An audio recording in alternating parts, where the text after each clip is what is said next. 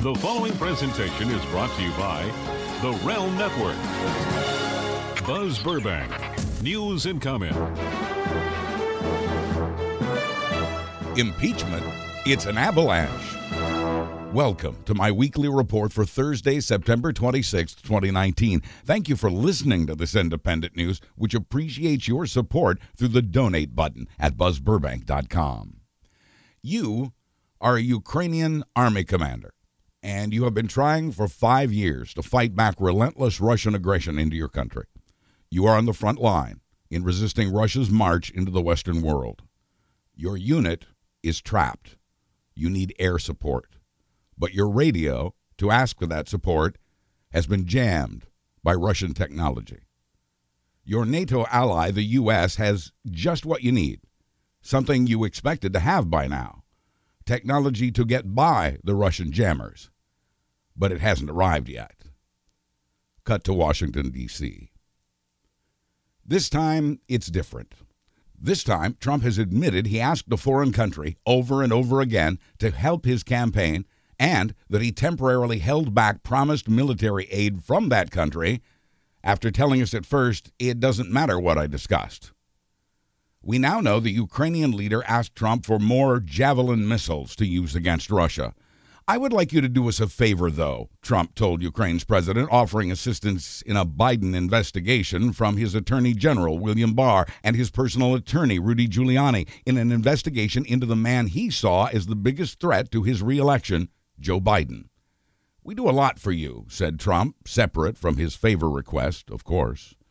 He also asked Ukraine to see if it has an email server used by the Democratic National Committee in the 2016 campaign. He offered up help from Attorney General William Barr and his personal lawyer, Rudy Giuliani. Trump was apparently asking that Ukraine look into the origins of the Russia investigation, apparently in search of a justification for pardoning former Trump campaign manager Paul Manafort, who's now in prison. As an extra incentive, Trump offered Ukrainian President Zelensky an invitation to the White House. Feel free to call, he told Zelensky. Everything Trump said and did here is illegal and unconstitutional. At the very least, it's a campaign finance violation, negotiating for a thing of value from a foreign country.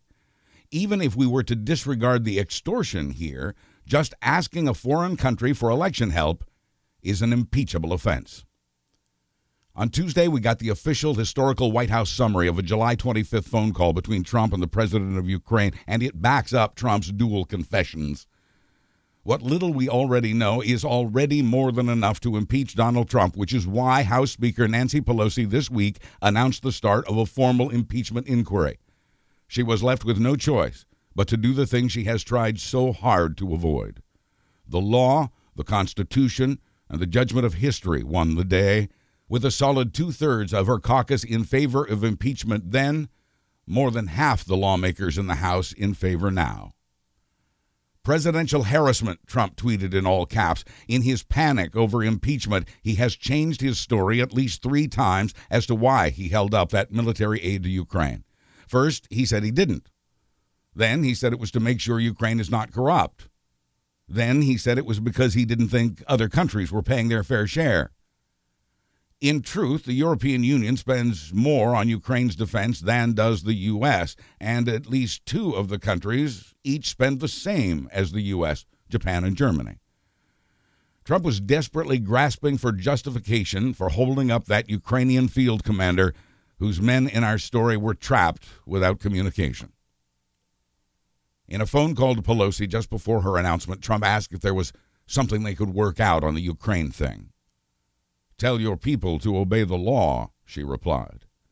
Each of the 6 House committees would draw up articles of impeachment for the things they're investigating: his taxes, alleged bank fraud, his alleged campaign finance violations, his immigration policies, and more, including his obstruction of the Russia investigation, which, ironically, was about accepting foreign help in his first campaign.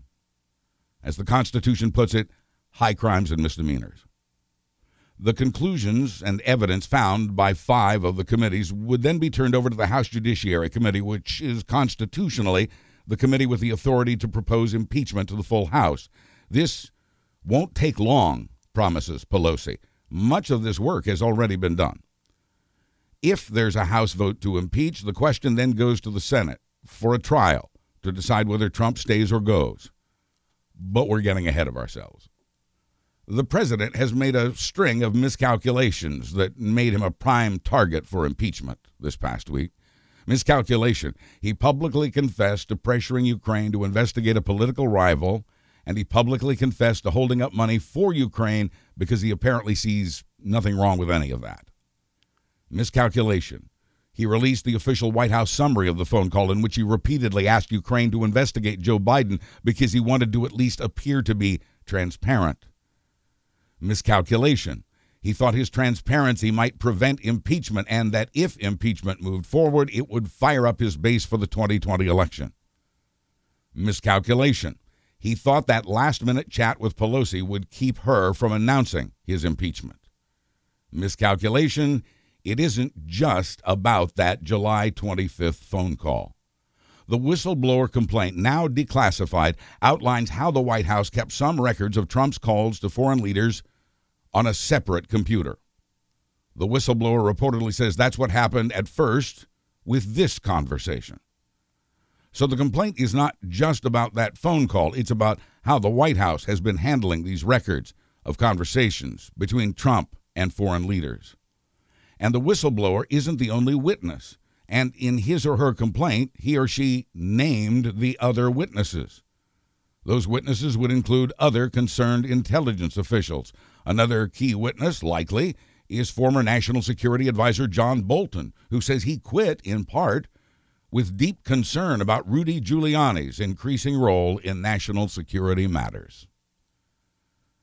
The phone call was just one of the incidents described to the intelligence community's inspector general by a whistleblower, someone in the White House who was so alarmed by what they were seeing, they felt they had to report it even at their own peril.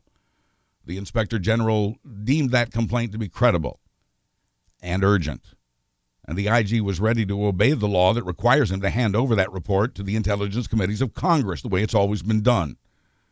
That's when the director of national intelligence stepped in and overruled the inspector general, saying the complaint was not an intelligence matter based on advice from William Barr's Justice Department. It's a criminal matter, ruled Barr, meaning it was a matter not for those congressional intelligence committees, but for his own Justice Department. He took it from there and found no wrongdoing, deciding that an investigation by Ukraine was not a thing of value. Justice is part of the president's executive branch, and he is not supposed to be involved in an investigation of the executive branch. Democrats are demanding Barr recuse himself. William Barr's name and title are mentioned over and over again in Trump's phone call to the Ukrainian leader.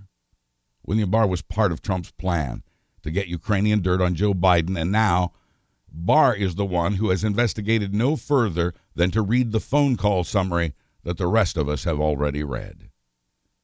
Even though he's been a Trump supporter, that national intelligence director didn't want the whistleblower's complaint held back from Congress any more than did the inspector general who deemed the complaint credible.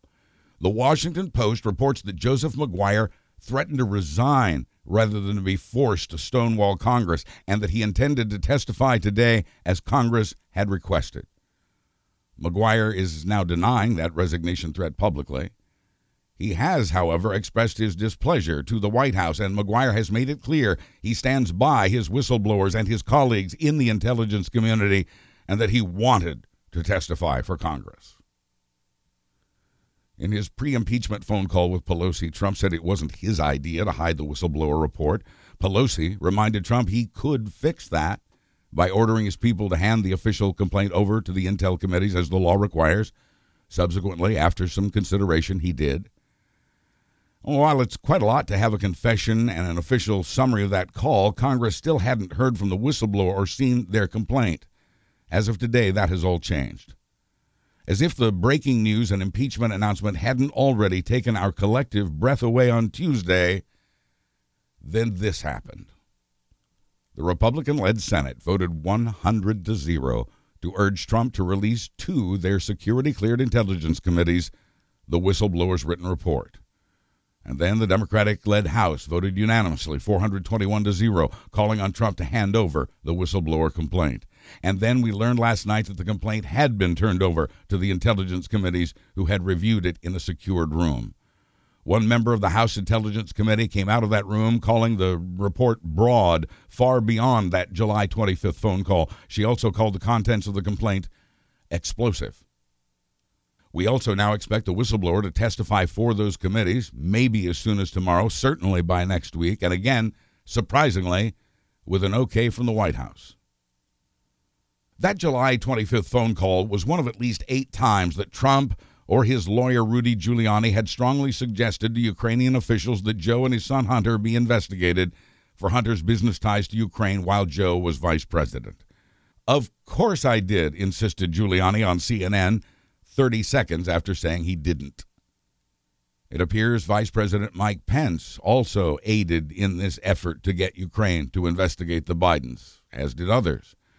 The pressure, we now know, had been applied starting in the spring and continuing through the summer, but this time the pressure on Ukraine seemed to include a condition. Giuliani and Trump had made their suggestions to Ukraine while holding back $391 million desperately needed dollars budgeted by Congress to help Ukraine defend itself from endless aggression by Russia. Vladimir Putin would have loved to have seen that money withheld. Putin had, after all, promoted the Trump campaign in 2016. But now Trump was focused on his 2020 re-election challenge, plus he has a grudge against Ukraine. The new Ukrainian president has resisted Trump's pressure where he could, trying to keep his friendly ties to the U.S. The new president of Ukraine is anti-Russian. But when Trump was informed of all this in May, he told his advisors that Ukrainian politicians are, quote, terrible people, adding, they're all corrupt and they tried to take me down. There's that grudge. Trump was talking about his former campaign manager, Paul Manafort, who's now doing time in a federal pen after secretly working for pro-Russian interests in Ukraine. We now know from Washington Post reporting that Trump told his acting chief of staff, Mick Mulvaney, to hold off on the Ukraine payment 1 week before he picked up the phone to bend the ear of Ukraine's president about a bogus allegation against Joe Biden. The White House finally released that nearly $400 million payment on September 11th, after Trump's call to the Ukrainian leader. First the call, then the money. Nice country you got there, Ukraine. Be a shame if anything happened to it. I've got $400 million here for you. Have you investigated Joe Biden yet? But Trump finally released the money because he was forced into it by Democrat Dick Durbin on the Senate Spending Committee known as Appropriations. Durbin threatened to hold up $5 billion in Pentagon funding unless that $400 million was released to Ukraine as Congress had ordered it to be, and Trump folded. But it appears Trump was using presidential powers to extort election influence from a foreign country. More correctly, it falls under the legal definition of bribery, and the Constitution allows the impeachment of a president engaged in, quote, treason, bribery, or other high crimes and misdemeanors. This time, Trump wasn't just inviting foreign help or accepting foreign help. He was apparently using extortion to get foreign help. One way for Congress to find out is to call that National Intelligence Director to testify publicly to the House Judiciary Committee and to bring with him that whistleblower's complaint for a closed-door session with the Intelligence Committee. And that's what's happening today. That whistleblower complaint, now declassified, we know it tells of this intelligence agent's concern that Trump was using presidential powers for personal gain and that the White House was engaged in a cover-up of that abuse. But flying in the face of both law and history, Trump's acting intelligence director had refused to cooperate at first, saying he was just following legal advice and the law as Trump's Justice Department sees it, under the leadership of William Barr. The news as we have known it these past 3 years, life as we've known it, changed this week. If things are as they appear, it doesn't get impeachier than this. This time is different. House Speaker Nancy Pelosi had been against impeachment, worried about not having an indisputable smoking gun to turn the tide of public opinion. Channeling Abe Lincoln, she said public opinion is everything.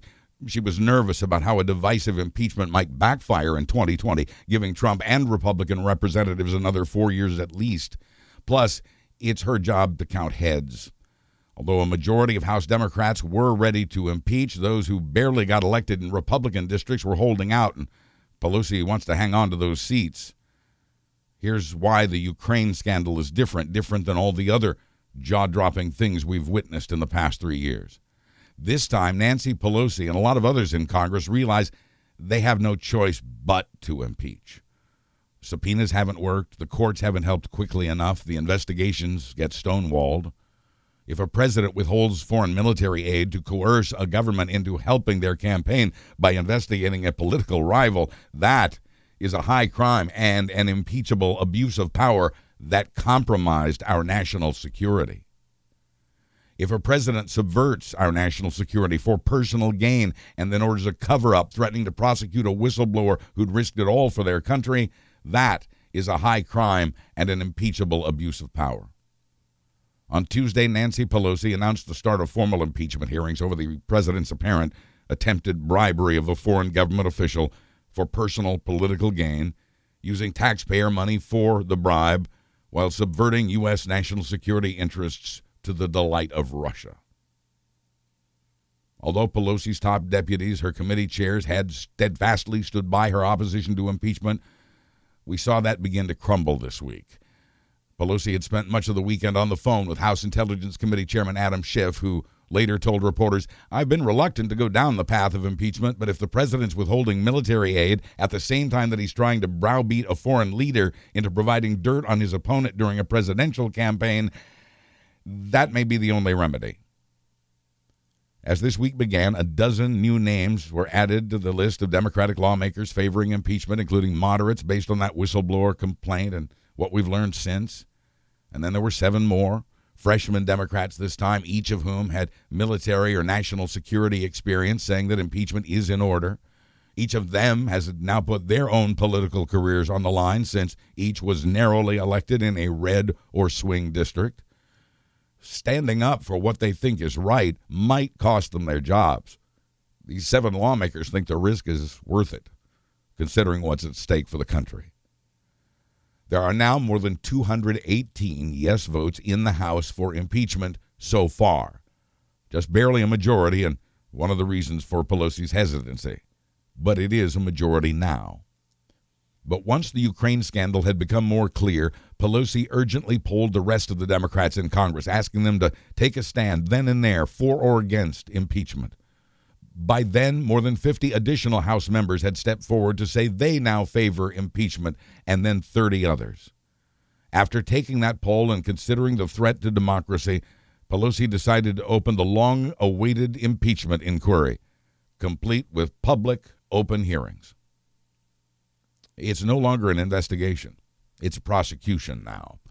Trump has admitted he held up the money for Ukraine while asking Ukraine to investigate his political rival. He's also publicly accepted foreign money at the hotels that still profit him. He's also individual won in a campaign finance case that put his former personal lawyer in prison. It does not get impeachier than this.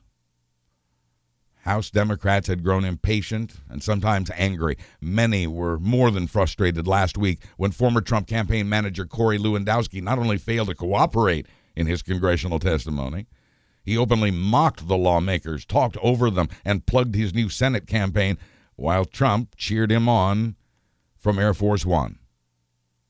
Some members of the Judiciary Committee wanted Lewandowski held in contempt on the spot, but House rules don't allow for finding contempt on the spot, as is allowed in a courtroom. A staffer tried to soothe the frustrated Democrats on the panel by emailing them, which is not to say we do not understand the strong impulse to punch this guy in the mouth. Still, Democrats felt weak and ineffectual, embarrassed and powerless, and worried for their country. Frustration and anger among House Democrats were on the rise. More moderates wanted impeachment. There was more pressure from the left, and then there appeared to be more evidence to satisfy Pelosi's desire for a definitive smoking gun. It was that kind of smoking gun evidence that brought down Richard Nixon and the very important public opinion that followed. It was time for the Democrats to act, whether they really wanted to or not. Impeachment will further inflame Trump's base, which appears to be a minority of voters. Not impeaching would let presidents, present and future, rule without the constitutional check and balance of Congress. This isn't about the election. This is about enforcing the law, being remembered on the right side of history, and about rescuing this gasping for air Democratic republic. Even the Democratic lawmakers who've resisted impeachment see it now. Thanks to a courageous whistleblower, the tide in Congress has turned in one breathtaking week. And that brings us to the Republican lawmakers who've stayed silent throughout the vast majority of Trump's outrageous words and deeds, and who have in many cases defended him. And this time appeared to be no different. At first, as of Monday morning, only Utah Senator Mitt Romney had spoken on the ethics, saying if the president asked Ukraine's president to investigate his political rival, it would be troubling in the extreme, adding it's critical for the facts to come out. Romney was still at it yesterday, calling Trump's call to Ukraine deeply troubling. And Republican Senate Intelligence Committee Chairman Richard Burr is known to have serious issues with the way Trump's handled Ukraine. Other Republicans are beginning to speak up, and a secret unofficial vote among Senate Republicans has reportedly found 30 of them now in favor of impeaching Trump. Many Republicans were flabbergasted at the White House decision to release that summary of this already infamous phone call, and flabbergasted, too, when the White House accidentally emailed a set of talking points for defending the president to Democratic lawmakers as well as Republicans, like out of Veep. There are other Republicans in the Senate who've decided to just leave and not oppose their fellow Republicans over what they've seen as an unwinnable fight to hold a corrupt president accountable. Michigan Republican Paul Mitchell is one of those. He wasn't planning on retiring, but he has since decided he must. It started with a Trump tweet on July 14th telling 4 U.S. congresswomen who are not white to go back to their countries of origin, 3 of them born in the U.S., the third a U.S. citizen, of course. Congressman Mitchell got on the phone and asked other top House Republicans to make Trump stop saying this. He told them it was damaging to the party and to the country. 3 days later, as he was about to go on CNN in prime time, they showed a clip from a Trump rally in which the red-hatted supporters were chanting in unison about Congresswoman Ilhan Omar, send her back. So Mitchell scribbled a quick note to an aide that read, "How do I even respond to this on TV?" Mitchell then took his concern directly to Vice President Mike Pence, Pence's chief of staff, and, quoting Mitchell, any human that has any influence in the White House. He tried to get them to let him have a quick face-to-face with Trump about this. It got him nowhere. So on July 24th, 10 days after that go-back tweet from Trump, Paul Mitchell, who expected to spend many more years in Congress, decided to hang it up. He retired in the summer of 2019, and he's not the only Republican to bail. At least 18 House Republicans said they're either retiring or resigning or running for another office or just not running for anything. At least some of them are leaving in disgust. Most of those cite family reasons for leaving. In the case of Michigan Congressman Justin Amash, who's called for impeachment and switched from Republican to Independent, even if it cost him re-election. Because of the retirements and the 2018 election defeats and the defection, Republicans have now lost 40% of the seats they held just 2 years ago. 40%. Truth is, they've been vanishing from the moment they first heard Trump say how he likes to grab women. 41 House Republicans have left national politics or declined re-election bids in the 3 years that Trump's been president. That's nearly double the number of Democrats who had bailed in Obama's first 3 years. On one hand, it's a purging of Republicans who oppose Trump. On the other, it's a purge of Republican votes in Congress. Republican insiders say this attrition will get worse. And in the midst of all of that, Republicans now faced with a high crime by the president may soon see that their political careers and the income that comes with those careers are in jeopardy. And they will turn against Trump on a dime, as they did with Nixon, to try to save those incomes and careers. For now, they continue to mostly lay low. For now. Trump, meanwhile, used an important appearance at the United Nations to talk not about climate change like the other leaders, but to again attack Joe Biden and the media, picking at the scab of the whistleblower complaint. He told the other world leaders who were more interested in climate change and global pandemics that if Biden were a Republican, he'd, quote, be in the electric chair by now.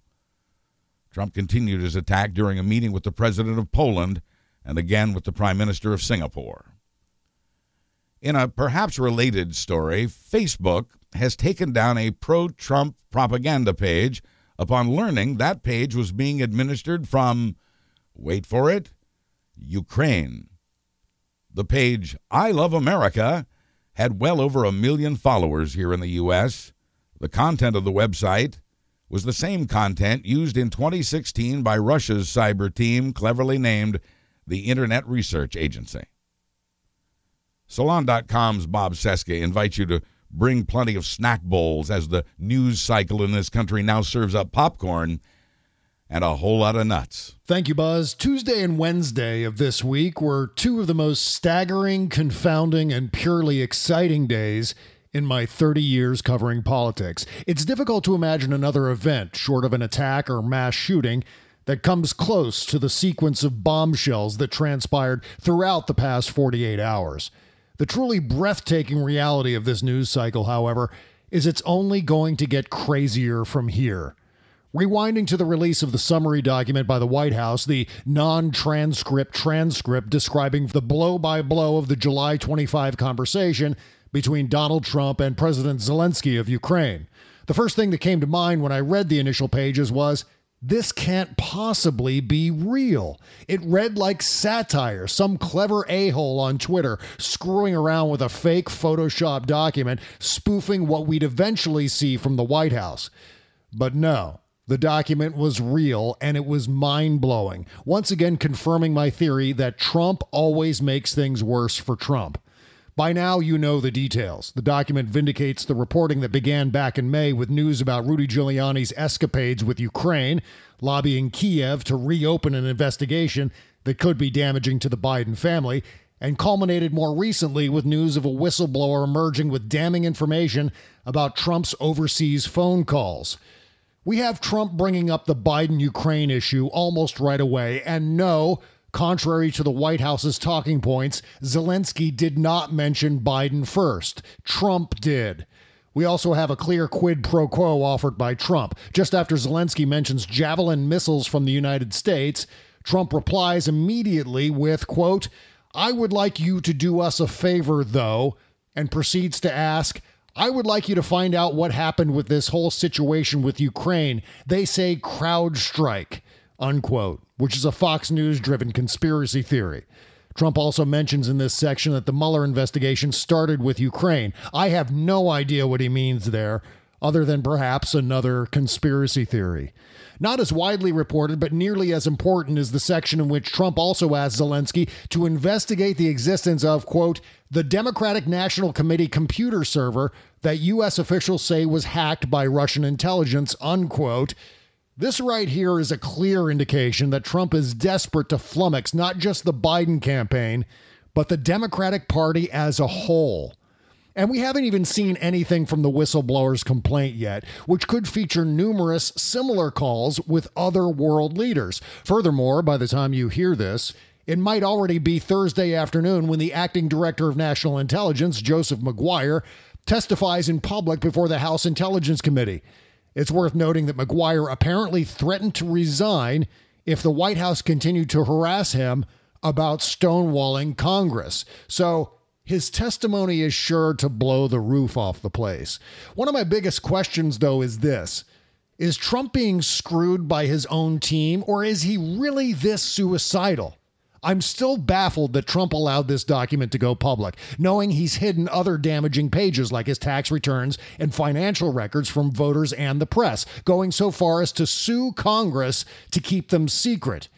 If he actually read the document, it's possible his judgment has become so addled that he can't see right from wrong, or maybe he's never been able to make such a binary choice, and he simply doesn't know the difference. There's simply no way the content of the document helps him in any way. It's also worthy of speculation as to whether Trump actually read the document at all, and instead has based his knowledge of the call on his very, very tremendous brain. If so, his memory is failing, or he believes his own bullshit that it was a quote-unquote beautiful call. But there's also part of me that wonders if his staff lied to him about the call, telling him it's a beautiful thing when it's really the smoking gun in his criminal conspiracy to undermine the election by way of foreign meddling. There's a chance, a small chance, that he just doesn't know, and a movement is underway inside the White House to shuffle the president out the door by sabotaging his presidency from within. Sounds insane, I know, but it's been an insane day full of twists none of us could have predicted just 48 hours ago. Whatever the justification for the release of the document, Trump will be impeached by the House of Representatives on a timeline of Nancy Pelosi's choosing. From there, the matter goes to the U.S. Senate for the trial of the president. The trial will expose all of the president's worst and most harrowing misdeeds back to back like a highlight reel, complete with witnesses, documentary evidence, and broadcast live while the defendant runs for re-election. Trump might be acquitted thanks to his Republican enablers and Mitch McConnell. It's also possible Trump will resign before all of his skeletons are trotted out by the House Democrats on national television, including his tax returns and much more. Get your popcorn ready. The rest of 2019 and all of 2020 are going to be nuts. I'm Bob Cesca for Buzz Burbank News and Comment. Thank you, Bob, for everything you do. Get more of Mr. Cesca at salon.com, his Patreon page, and Tuesdays and Thursdays on the Bob Cesca Show at bobcesca.com. He'll have a fresh show this afternoon. I join Bob on his Tuesday shows. Trump continues to hide his tax returns from voters and fellow taxpayers, unlike any other president of the past 40-some years. Those who take seriously their oaths to uphold the law are still trying to get those returns. Now, the New York County District Attorney has subpoenaed 8 years of Trump's tax returns from his longtime accounting firm, Mazars. The DA, like others, is investigating the campaign finance violation that made Trump individual one in the indictment that ultimately put his lawyer, Michael Cohen, behind bars. That violation centers around the hush money payments to Stormy Daniels, her silence being a valuable asset to the 2016 Trump campaign. The accountants at Mazars say they will comply with all subpoenas as soon as the court fight is over. The Trump administration has gone to court to try to block the subpoena for those 8 tax returns and to sue the New York County DA, accusing him of harassment. The court filing from Trump's lawyers is both telling and frightening. It argues that a sitting president cannot be charged with a crime and, remarkably, that a sitting president cannot be even investigated. Think about the Ukraine scandal for a moment. In truth, the Justice Department rules say you can investigate a president, just not indict them. And Trump's lawyers apparently failed to notice that the Mueller probe was a criminal investigation, so it's already been done, one of more than 24 criminal investigations. Trump is also suing California, where a new law keeps off the ballot any candidate who's not released their tax returns. New York state lawmakers voted to let their tax officials share with Congress the tax returns they have on file. Trump's suing them over that as well. And he's suing Congress over its subpoenas to get hold of records from the Trump Organization that outline its involvement in the hush money payments. But this New York District Attorney probe is different. It's not a lawsuit. It's a criminal grand jury investigation. And no one convicted in this case can be pardoned. To recap, in addition to everything you've heard here so far today, Trump has given classified information, including intelligence gathering methods, to Russian officials in the Oval Office. He's undermined our intelligence officials in front of a hostile foreign leader in Helsinki by saying he believed Putin over our intelligence experts. He's killed or wounded all 4 of the U.S. responses to Russia's taking of Crimea after accepting help from Russia in the 2016 campaign. He hired a national security advisor he knew was secretly working as a foreign lobbyist. He's praised most of the world's dictators and alienated most of the leaders of our allied countries. He's cozied up to a Saudi prince who had a Washington Post journalist beaten to death and hacked into pieces. He slammed a dead war hero and a Gold Star family, and women, including a former First Lady, while praising the very fine white supremacists after their deadly march through Charlottesville. He's repeatedly been accused of sexual assault and misconduct. He's mocked the disabled. He's insulted judges and his own appointees. He's called journalists the enemy of the people, a phrase associated with a couple of the world's now dead dictators. He's called Mexicans rapists, denigrated Muslims, and told native-born members of the United States Congress to go back to the countries from which they came. He's lied about nearly everything, including the weather and his business in Russia. He's promoted false conspiracy theories and retweeted false and hateful material from Russian bots. He's paid hush money to a porn star. He's ripped babies from their mother's arms and put them in cages. He's taken from the poor through budget cuts and given to the rich through a bill disguised as tax reform. He doesn't read. He watches TV and plays golf at his resorts at unprecedented taxpayer expense. And he's called America a hellhole no better than Russia. And he's teased that he might run for an unconstitutional third term in 2024. Not all, of course, but many of these things qualify as articles of impeachment. With the Ukraine scandal, however, many possible articles of impeachment may ultimately be rejected by House lawmakers in favor of the far more explosive crimes outlined in that whistleblower report on Ukraine. That evidence is so explosive and so damning, Democrats are ready to focus on that scandal and to speed up the impeachment process even more. The Ukraine scandal that directly involves the president has moved to the top of the impeachment list. As a general rule, the more Trump speaks or tweets, the more he lies. And he's talking more these days. Having rid himself of those known as the adults in the room, Trump feels freer to say what's on his mind, such as it is. He may also be a bit panicked over his bad poll numbers and the increasing calls for impeachment. During his 3 years in office, CNN reports that Trump has talked and tweeted more each year, and that this year is a doozy. Trump has always tweeted a lot, but this year he's tweeting 91% more than he did in his first year in office. He's up to 83 tweets a week now. It's practically frantic. The length of his daily speeches has grown from under an hour to about 90 minutes. There's more chopper talk and more camera time. Trump's spending about a half hour more each week talking with reporters than he had last year, and 1.5 times as long as he did in 2017. And CNN found there is a correlation between how much Trump has to say and how much of it is simply not true. In the past week, Trump claimed he'd never met the late journalism pioneer Cokie Roberts, when in fact he had in a TV interview at Trump Tower. He blamed Iran for the attack on a Saudi oil field, but last Monday he said he didn't say that. He said twice in public that he would meet with Iran's leaders with no preconditions. Last Sunday he said he didn't say that. After claiming that winning trade wars is easy, last month he said he never said that. He claimed to be considering background checks for gun buyers and later said he never said that.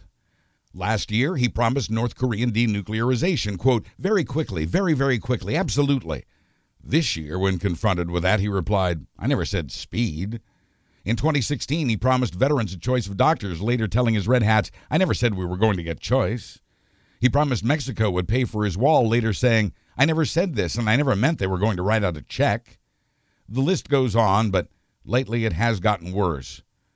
And then there was that time in a court deposition that Trump was confronted by his own claim that he has, quote, one of the best memories in the world. He told his deposers, I don't remember saying that.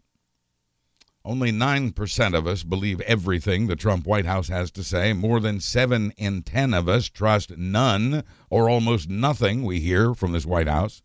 6 in 10 voting-age Americans in this CNN poll say Trump does not deserve a second term. His approval rating has never made it to 50%. Polls from Gallup and Quinnipiac and Pew Research show Americans opposed to Trump's positions on the economy, the environment, immigration, trade, and foreign policy. Have we missed anything? His determination to play to his base and not to all Americans has a fatal flaw. His base is now a loud and angry and shrinking minority. It was the day after Robert Mueller's not-so-bombshell congressional testimony that Trump picked up the phone to call Ukrainian President Volodymyr Zelensky. feeling vindicated of collusion and obstruction, even though he wasn't, helped make the president feel invincible. At the very least, he'd gotten away with it, no consequences.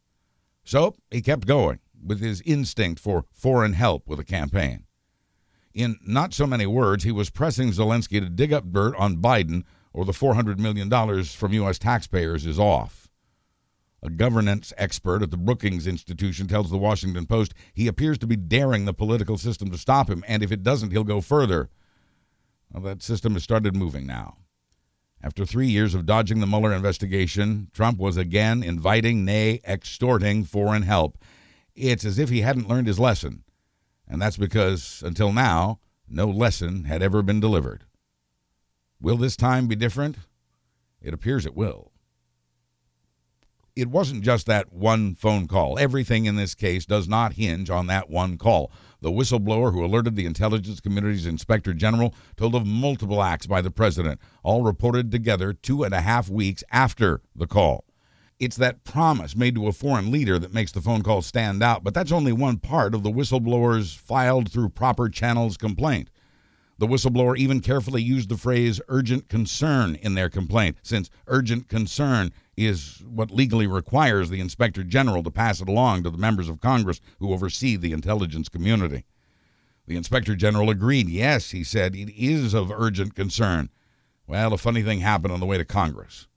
As rare as intelligence whistleblowing is, this time is quite different. This time, the acting director of national intelligence stepped in, ruling the complaint was not of urgent concern and shall therefore not be turned over to Congress.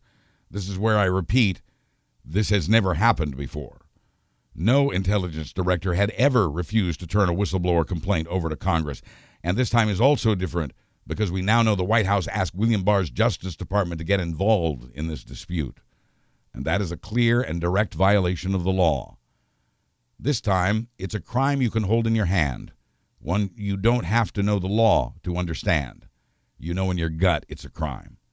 And that makes impeachment infinitely easier now than it would have been without this shocking bribery allegation. So this time really is different. It does appear the whistleblower is someone in Trump's inner circle, or at least close enough to him to hear the conversation with President Zelensky. And the Washington Post found Trump insiders who corroborate the whistleblower's complaint, albeit anonymously. The Post found at least 2 people familiar with that phone call, and they confirm Trump pressured Zelensky to investigate Joe Biden. Congress can now either try to investigate and get tied up in another court battle with the White House, or it can go forward with its impeachment hearings. Since investigations and litigation have not borne fruit, it's beginning to look a lot like impeachment. Where we left the Senate Majority Leader, he didn't like being called Moscow Mitch. It turns out he also does not like being called Massacre Mitch or Murder Turtle or any of the other cruel invectives hurled his way of late. He said he could laugh at being called the Grim Reaper for killing almost every bill passed by the Democrat-controlled House, but Moscow Mitch, he said, is, quote, over the top, modern-day McCarthyism, he called it. He'd gotten the Massacre Mitch title for opposing gun control in a summer scarred by more than 24 deadly mass shootings. He got the Moscow Mitch title for, well, a number of things, actually, but most recently for blocking every worthwhile bill to block election interference by Russia and others.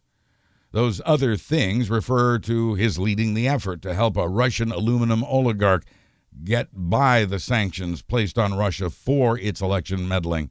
And then Mitch got for his state a shiny new, wait for it, Russian aluminum factory.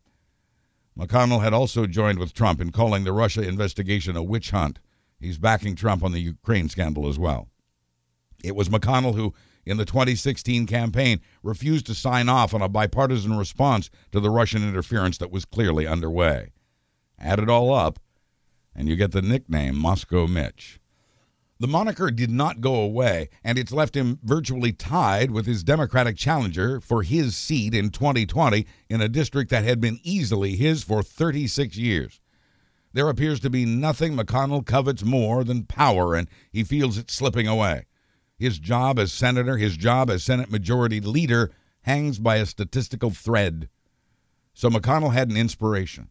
Suddenly, after a year of resistance, he would support spending $250 million to help all of our states keep Russia out of their election computers in 2020. He even took credit for writing the amendment. Under attack by Democrats, a conservative group, and bipartisan groups, McConnell had folded under pressure. It's not the first time it's happened.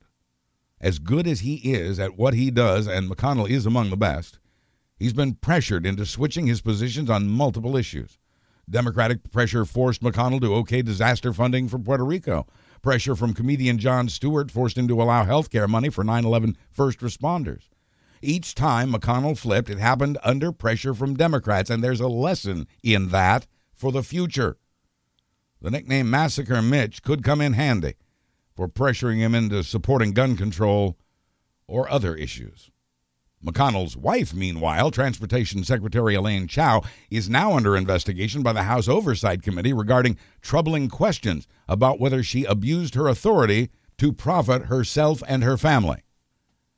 An American soldier stationed at Fort Riley in Kansas has been arrested by the FBI for allegedly plotting to bomb a major news network, presumably CNN, and citing Democratic presidential hopeful Beto O'Rourke and Antifa protesters as possible targets for murder. The FBI says Jarrett William Smith joined the Army to fight in Ukraine, where he also wanted to fight a violent military group. Agents say Smith wanted pipe bombs and a truck bomb chemically timed to detonate a half hour after being abandoned. "Oh yeah," Smith wrote in a Facebook chat, "I've got knowledge of IEDs for days. We can make cell phone IEDs in the style of the Afghans. I can teach you that," end quote. The FBI says Smith did in fact provide those bomb-making instructions and that he had an accomplice who is now living in Ukraine. We learned this week that the Trump administration is looking to take an additional $5 billion from the defense budget to get 400 or 500 miles of Trump's border wall built by Election Day 2020. He's already taken $3.6 billion from the 51 military construction projects, many of which would serve military families and would have held off Russian aggression in Europe. Documents obtained by the Washington Post show that the wall will now cost over $36 million per mile, not counting the cost of buying up the land for 200 continuous miles using the government's eminent domain powers. The total cost over 2 years, well over $7 billion, which is what he said it would cost to build 700 miles of wall. Now that's the estimated cost of 500 miles. Defense Department budget requests have made it clear unless it gets back that snatched money or unless that money gets replaced, the consequences will be dire for the military. Housing for our soldiers and schools for their kids are unsafe and in desperate need of repair. Some of the risks involve nuclear and other hazardous materials, as well as fire hazards. And this week, we learned that construction of Trump's wall would destroy nearly 24 archaeological sites. It could happen within the next few months, just in Arizona's Organ Pipe Cactus National Monument and National Park. This objection to Trump's wall comes not from private landowners and churches who'd be bulldozed out of the way, and it comes not from environmental groups. This time, the objection comes from the government itself, the National Park Service, in a 123-page report. The Trump administration is ahead of this, waiving the Archaeological Resources Protection Act and the National Historic Preservation Act and, for good measure, the Endangered Species Act. The Border Patrol's all-terrain vehicles have already torn up some of the archaeological sites that will be graded soon by heavy equipment to build his wall. Construction crews will need water to mix the concrete for the wall's foundation, which they can find in underground springs there, which could dry up with that kind of intense industrial use. 52,000 undocumented migrants remain in U.S. custody in facilities across the country, most of those facilities privately owned, prisons for profit. This month, California lawmakers decided to go another way, banning private prisons in the Golden State. The bill shuts down by 2028 4 private facilities used to house undocumented immigrants, about 18,000 of them. And it sets up yet another fight between California and Trump. One of the oldest names in guns is Colt. The company's been around since the 1830s. In modern times, Colt has made and sold a lot of AR-15s, the weapon most often used in our mass gun slaughters. Colt now says there are so many AR-15s out there, there's no profit in making any more of them, for now. Also, Walmart had stopped selling them, as had other stores, including sporting good chains. Colt says consumer feedback could compel it to reverse its no more AR-15s decision.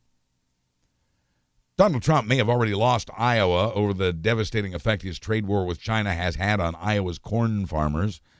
Despite the $30 billion in farm bailouts Trump's pumped into Iowa, the Iowa Corn Growers Association expresses its feelings in two words: fed up. Elizabeth Warren, meanwhile, has risen to a virtual tie in Iowa with national frontrunner Joe Biden. She has a plan to pay farmers to capture carbon through conservation efforts. Iowa's corn farmers are listening to and liking what they hear from Bernie Sanders and Pete Buttigieg as well. They've heard less from Joe Biden, who at last check trailed Warren in the Iowa caucuses by 2 points. Warren also now leads nationally in crowd size at her rallies, something that's always been important to the current president. Crowd size, he taught us, is momentum and electability. Clinton supporters were wrong to ignore that in 2016 when Trump and Sanders were the big draws. For Elizabeth Warren's rally last week in New York's Washington Square, more than 20,000 people showed up. That's more than double the number New York's Park Service had prepared for. The crowd stayed for hours, many of them waiting for selfies with Warren after her speech. When it was noted by a reporter that Warren had stood for hours to take selfies, she replied, "So did the last guy in line." The Greta Glare, introducing kosher shrimp and the golden toilet in the final segment after this. Okay, here's the count. As I've said before, the average featured article in Rolling Stone magazine, 7,500 words long. The number of words in today's report, 10,481 or so. The words come from me, but the news comes from a variety of reliable sources that charge for their services, rightfully. There are also computer expenses, software, server fees, websites, and high-speed internet, and the care and feeding of professional broadcast quality equipment to make the show listenable. This newscast is free to you, but not free to make. If you'd like to contribute to this effort, please click on the PayPal donate button in the upper right at buzzburbank.com or on your phone just below the title, Buzz Burbank News and Comment. And there's still a little Amazon button on my page. If you're shopping Amazon anyway, going through that page and bookmarking it still helps. Thank you so much to those of you who actively support independent news. Is it legal to fire someone for being gay? The United States Supreme Court will let us know. Despite all its favorable rulings on gay rights over the past 20 years, including gay marriage, it is still legal in more than half the country to fire a person for being gay. Now, the Supreme Court will ponder whether LGBTQ citizens are entitled to protection from workplace discrimination under Title VII of the Civil Rights Act of 1964. But the justice who wrote most of those favorable opinions, Anthony Kennedy, is gone, having retired last year. The court convenes next week on Monday, October 7th, the first Monday in October. In this fall's session, the justices will review the case of Gerald Bostock, who worked with neglected and abused children until he was fired after he joined a gay softball team. He was fired for, quote, conduct unbecoming to a county employee. The judges will also consider the case of Don Zarda, who was fired from his job as a skydiving instructor. A customer had explained her concern about such intimate contact, diving in tandem with Zarda, who assured her, "I'm 100% gay." That got back to his boss, and he was out. The Supreme Court will decide if that job discrimination is in violation of federal law. Stay tuned. 50,000 GM auto workers remain on strike. They feel betrayed the company got bailed out during the recession, while they did not. They feel betrayed that GM made $25 billion in profits over the past 2 years and that their CEO made nearly 300 times as much money as they did on average. "We gave back to the company," says one union leader. "Now they have made a boatload of cash. It's time to share the wealth." It didn't help that GM had just dumped the cost of employee health insurance onto the union, which the union describes as pouring gas on the fire. The strike is also about jobs. A GM metals plant in Flint once employed nearly 5,000 workers. Now it's about 600.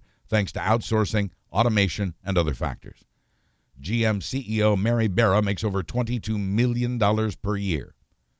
One striker says, "We'll be out there for as long as it's necessary."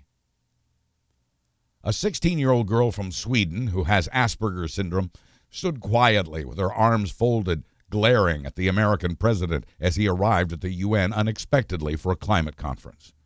Trump, after all, has reversed more than 80 moves by previous presidents to protect our air, water, and the planet itself to make way for the burning of more fossil fuels. This past week, he rolled back clean water rules on behalf of the coal industry, and his administration announced it would revoke California's authority to set its own clean air rules on behalf of the oil industry. California and other states are fighting this with lawsuits. 2 weeks ago, he was complaining that energy-saving light bulbs made him look orange. Greta Thunberg's glare at Trump came after her historic one-minute speech in which she instructed world leaders to listen to scientists and to take real action on climate change. "How dare you," she told the UN climate conference. "You have stolen my dreams and my childhood with your empty words." But she said it wasn't about her. "People are suffering. People are dying," she continued. "Entire ecosystems are collapsing. We are in the beginning of a mass extinction, and all you can talk about is money. If you fail us," she later told the conference, "we will never forgive you." Inspired by Greta, millions of young people and other climate activists staged a worldwide strike this past Friday. What had started as just a school strike last year became an everyone's welcome strike this year. There were demonstrations in 185 countries, but the message was the same everywhere: do something about climate change. There were 500 demonstrations just inside Germany. In Washington, D.C., it created traffic gridlock, part of the biggest climate protest in history. Greta Thunberg led the biggest U.S. protest in New York. "Do you think they hear us?" Greta asked the crowd. "No," they yelled back. "We'll make them hear us," she said. "Change is coming," said Greta, whether they like it or not. A Washington Post poll finds that most American teens are frightened by climate change and that 1 in 4 are taking action. But to quote a 16-year-old girl from Maryland, "Fear is a commodity we don't have time for." A CBS News poll finds that 2/3 of Americans believe climate change is a crisis, or at least a serious problem that demands immediate attention. The UN Secretary General this week called it an emergency, and he said he's counting on public pressure on governments to take much stronger action. The UN panel on climate change also came out with a new report this week outlining the man-made changes the planet is experiencing from our mountaintops to the depths of our seas. 104 scientists and officials from 36 countries wrote this report and predicted a sea level rise of 4 inches and the mass migration of sea creatures impacting our food supply, among other things. That 4 inches is on top of the 6-inch rise we saw in the 20th century, but now it's rising twice as fast. What were once considered 100-year floods, they predict, will occur every year now in coastal towns. The report says the world's leaders need to triple their goals for cutting carbon emissions, the kind produced by the fossil fuel industry Trump seeks to protect. A cataclysmic rise in the Earth's temperature is now forecast at just 81 years from now. Tick-tock. The news has been good for neither the birds nor the bees. Beekeepers are now suing the Trump EPA over its decision not to ban a pesticide the bee experts are convinced is killing butterflies and bees. Bees, as explained here before, pollinate about 1/3 of the world's food supply, including almonds, apples, avocados, and grapes. The mite infestations are challenging enough, and the climate change, of course, but the pesticide along with them is just too much, say the beekeepers. We also learned this week we've lost nearly 3 billion North American birds over the past 50 years from hundreds of species. Greta Thunberg was right about mass extinction. That's 1/3 of our birds. Finches are fewer and sparrows are sparse. Meadowlarks, the official bird of Kansas and 5 other states, is missing from the meadows. Eliminating habitat by turning grasslands into farmland gets a lot of the blame, along with the insecticides that kill the insects that kill the crops. Trouble is the birds eat those insects, so the insecticides also kill the swallows, thrushes, and warblers. The disappearance of birds is a warning about the direction of the planet. Birds are the canaries in this coal mine, and they're telling us to back away. Even though it's filed for bankruptcy, Purdue Pharma, accused of fueling the country's opioid crisis, is asking a judge to let it pay $34 million in bonuses to employees who met or exceeded their sales goals. That came after the New York Attorney General's office revealed the Sackler family that owns Purdue Pharma had made about $1 billion in wire transfers through Swiss bank accounts. The company is expected to be dissolved under the weight of the lawsuits it still faces. 10 people are now dead from lung injuries and from vaping, and well over 500 have this lung illness. The CEO of Juul has just stepped down in the controversy, and Juul now says it's canceled most of its advertising. But it's also hired a new CEO, this one a veteran of the big tobacco industry. Black market marijuana liquids for vaping are still the most likely cause of the illness, but that's not been officially determined, so health officials are urging people not to vape anything and not to go back to cigarettes. In an American lifetime, tap water causes 100,000 cases of cancer, according to the Environmental Working Group, which blames that cancer on arsenic and other toxins in our tap water. Scientists in California have just published a study saying they may have found a protein to cure the otherwise incurable common cold. They say they still have a long way to go, considering there are some 160 rhinoviruses. Kosher shrimp may be in our future, as scientists at Tyson Foods have created what they believe is a pretty darn good plant-based protein that tastes and chews like shrimp. Real shrimp are scavengers, considered unclean and therefore avoided by many Jews and Muslims. But they could eat the Tyson's fake shrimp with all the flavor and none of the guilt. It could also mean less overfishing of shrimp. There are already more than 100 plant-based meat products in the U.S. that are certified kosher. Impossible Foods ground beef showed up in grocery stores along the East Coast this week. The jury's still out on what's better for the planet. In a Rhode Island emergency room this week, a 25-year-old woman presented with weakness, dizziness, and shortness of breath. Also, her skin, and especially her fingernails, had turned blue, and her blood had turned a very dark navy blue. Turns out she had acquired methemoglobinemia. It's rare, but potentially deadly. Her blood was not getting enough oxygen, not even close to enough oxygen. No wonder she was dizzy. It happened when a medication changed the shape of her hemoglobin molecules to the point that her blood stopped providing oxygen to the surrounding tissues. No wonder she was blue. It turns out she had used an over-the-counter benzocaine ointment for her toothache, a product that's affected some 400 Americans the same way over the past 40 years. So it is rare. One doc said he could work another 20 years and never see another case like this one. Some doctors are familiar with a phenomenon known as broken heart syndrome. It's when a huge amount of stress, particularly the shocking loss of a loved one, can prompt the left ventricle of the heart to expand and balloon outward, creating pressure in the chest that feels like a heart attack.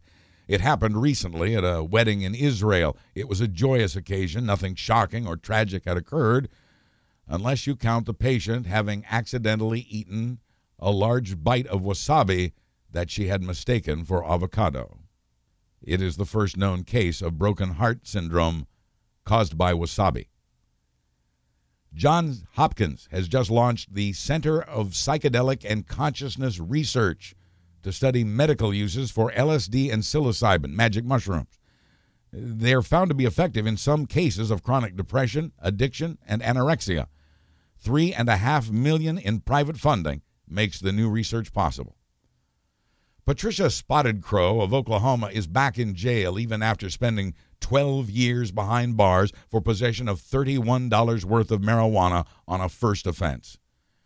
Now, she had been rearrested for not paying the court costs from 12 years ago, and she had no money so she could go back to being a mom. It was a newspaper, the Tulsa World, that brought her story to the public, which then kindly stepped up with the needed cash. So this is a story of kindness and a story of an unequal criminal justice system. In Los Angeles, actress Felicity Huffman was sentenced to 2 weeks behind bars for the felony of paying tens of thousands of dollars to cheat her daughter's way into college. Opera singer Placido Domingo has left New York's Metropolitan Opera for good after other singers quit, refusing to work with a man accused of sexual misconduct with multiple women.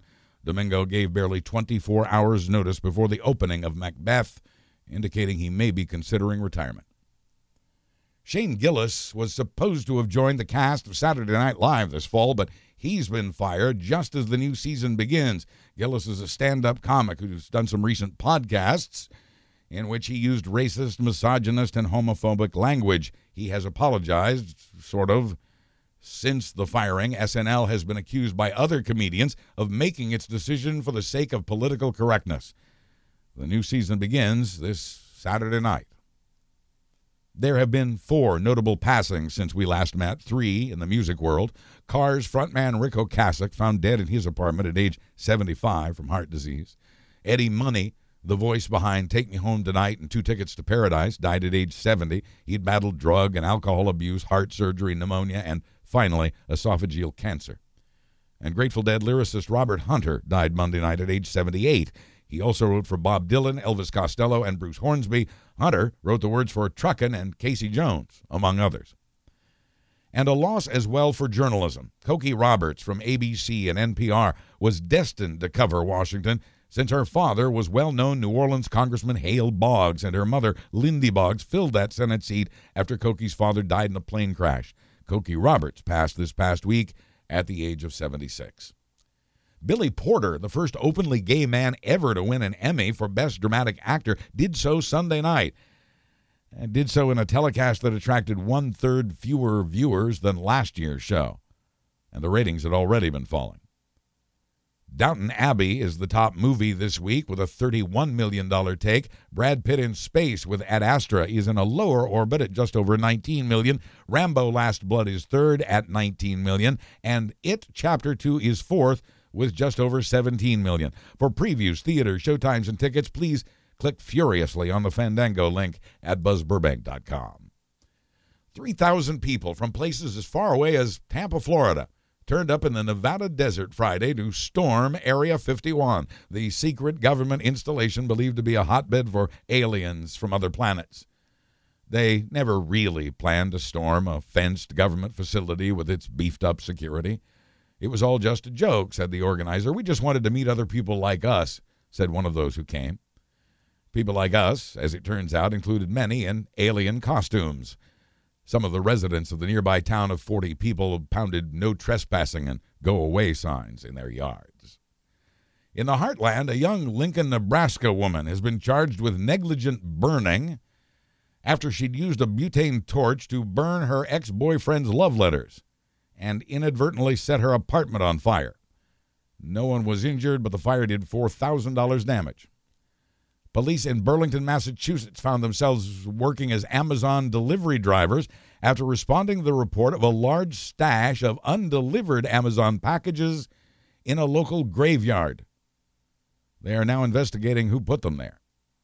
Police in Britain, meanwhile, are in search of a $1 million 18-karat gold toilet taken from Blenheim Palace, the birthplace of Winston Churchill. The toilet was created by an Italian artist who called his sculpture America to note our obsession with luxury and consumerism. It was once a usable display in the 5th floor public restroom of the Guggenheim Museum in New York. People actually stood in line to use it, and janitors cleaned it every 15 minutes. In 2017, the museum offered it to Trump, knowing his love for all things golden. Instead of the painting he had requested from them, Van Gogh's Landscape with Snow. They weren't giving up that. Trump rejected the toilet for the insult that it was. The toilet has stayed since at Blenheim Palace, available for use by visitors there at $33 for 3 minutes. The toilet had been a usable display in Blenheim Palace for just 2 days before multiple thieves removed it from the plumbing, leaving the floors flooded with water. The toilet has not been recovered, but a 66-year-old man has been arrested. In Kansas City, they have found a cannonball that was lost sometime during the Civil War. It fell out of a treetop as a city worker was removing a dead tree in front of what was once a Civil War hospital. There's a pigeon poop problem at the Chicago Transit Authority's Irving Park Blue Line station. Democratic State Representative Jamie Andrade was there to talk about it with a reporter from CBS-owned WBBM-TV. The representative's suggestion was to install power washing hoses to keep the mess cleared. The birds must not like that idea. As Andrade was talking to the reporter, the pigeons dropped poop on his head. At the Tiger truck stop off I-10 near Baton Rouge, Louisiana, Casper the camel did not like it when a woman visiting his petting zoo decided to crawl inside his enclosure to retrieve her deaf dog who had already hopped inside. The camel panicked at his two surprise visitors and sat down, resting his 600-pound frame on top of the woman. Apparently, no one was seriously injured, but it took police some time to sort out all the wacky details. Animal rights groups who've wanted the roadside zoo closed for years say the camel did nothing wrong. They say the human did. The woman, of course, wanted out from under the beast, so she bit the camel in the place that was closest to her teeth. She bit the camel's testicles. In St. Clair County, Michigan, a high school principal lost in court his bid to get back his job. He was fired after giving a female security guard at the school a wooden sculpture of a penis that was then later stolen by a student. The ex-principal says the gift was an inside joke and did not upset the security guard. At a beach town in Florida, a man and woman were stopped for drunken bicycling after an officer spotted them nearly getting hit by a car. While the couple was in the back of the officer's car, he noticed they'd started having sex right there in the back seat of his cruiser. When the officer ordered them to stop, the man jumped out of the car and fled on foot without his clothes. And finally, Gordon Ormond has the biggest, widest smile in the mugshot taken this past week after he'd been arrested for driving under the influence.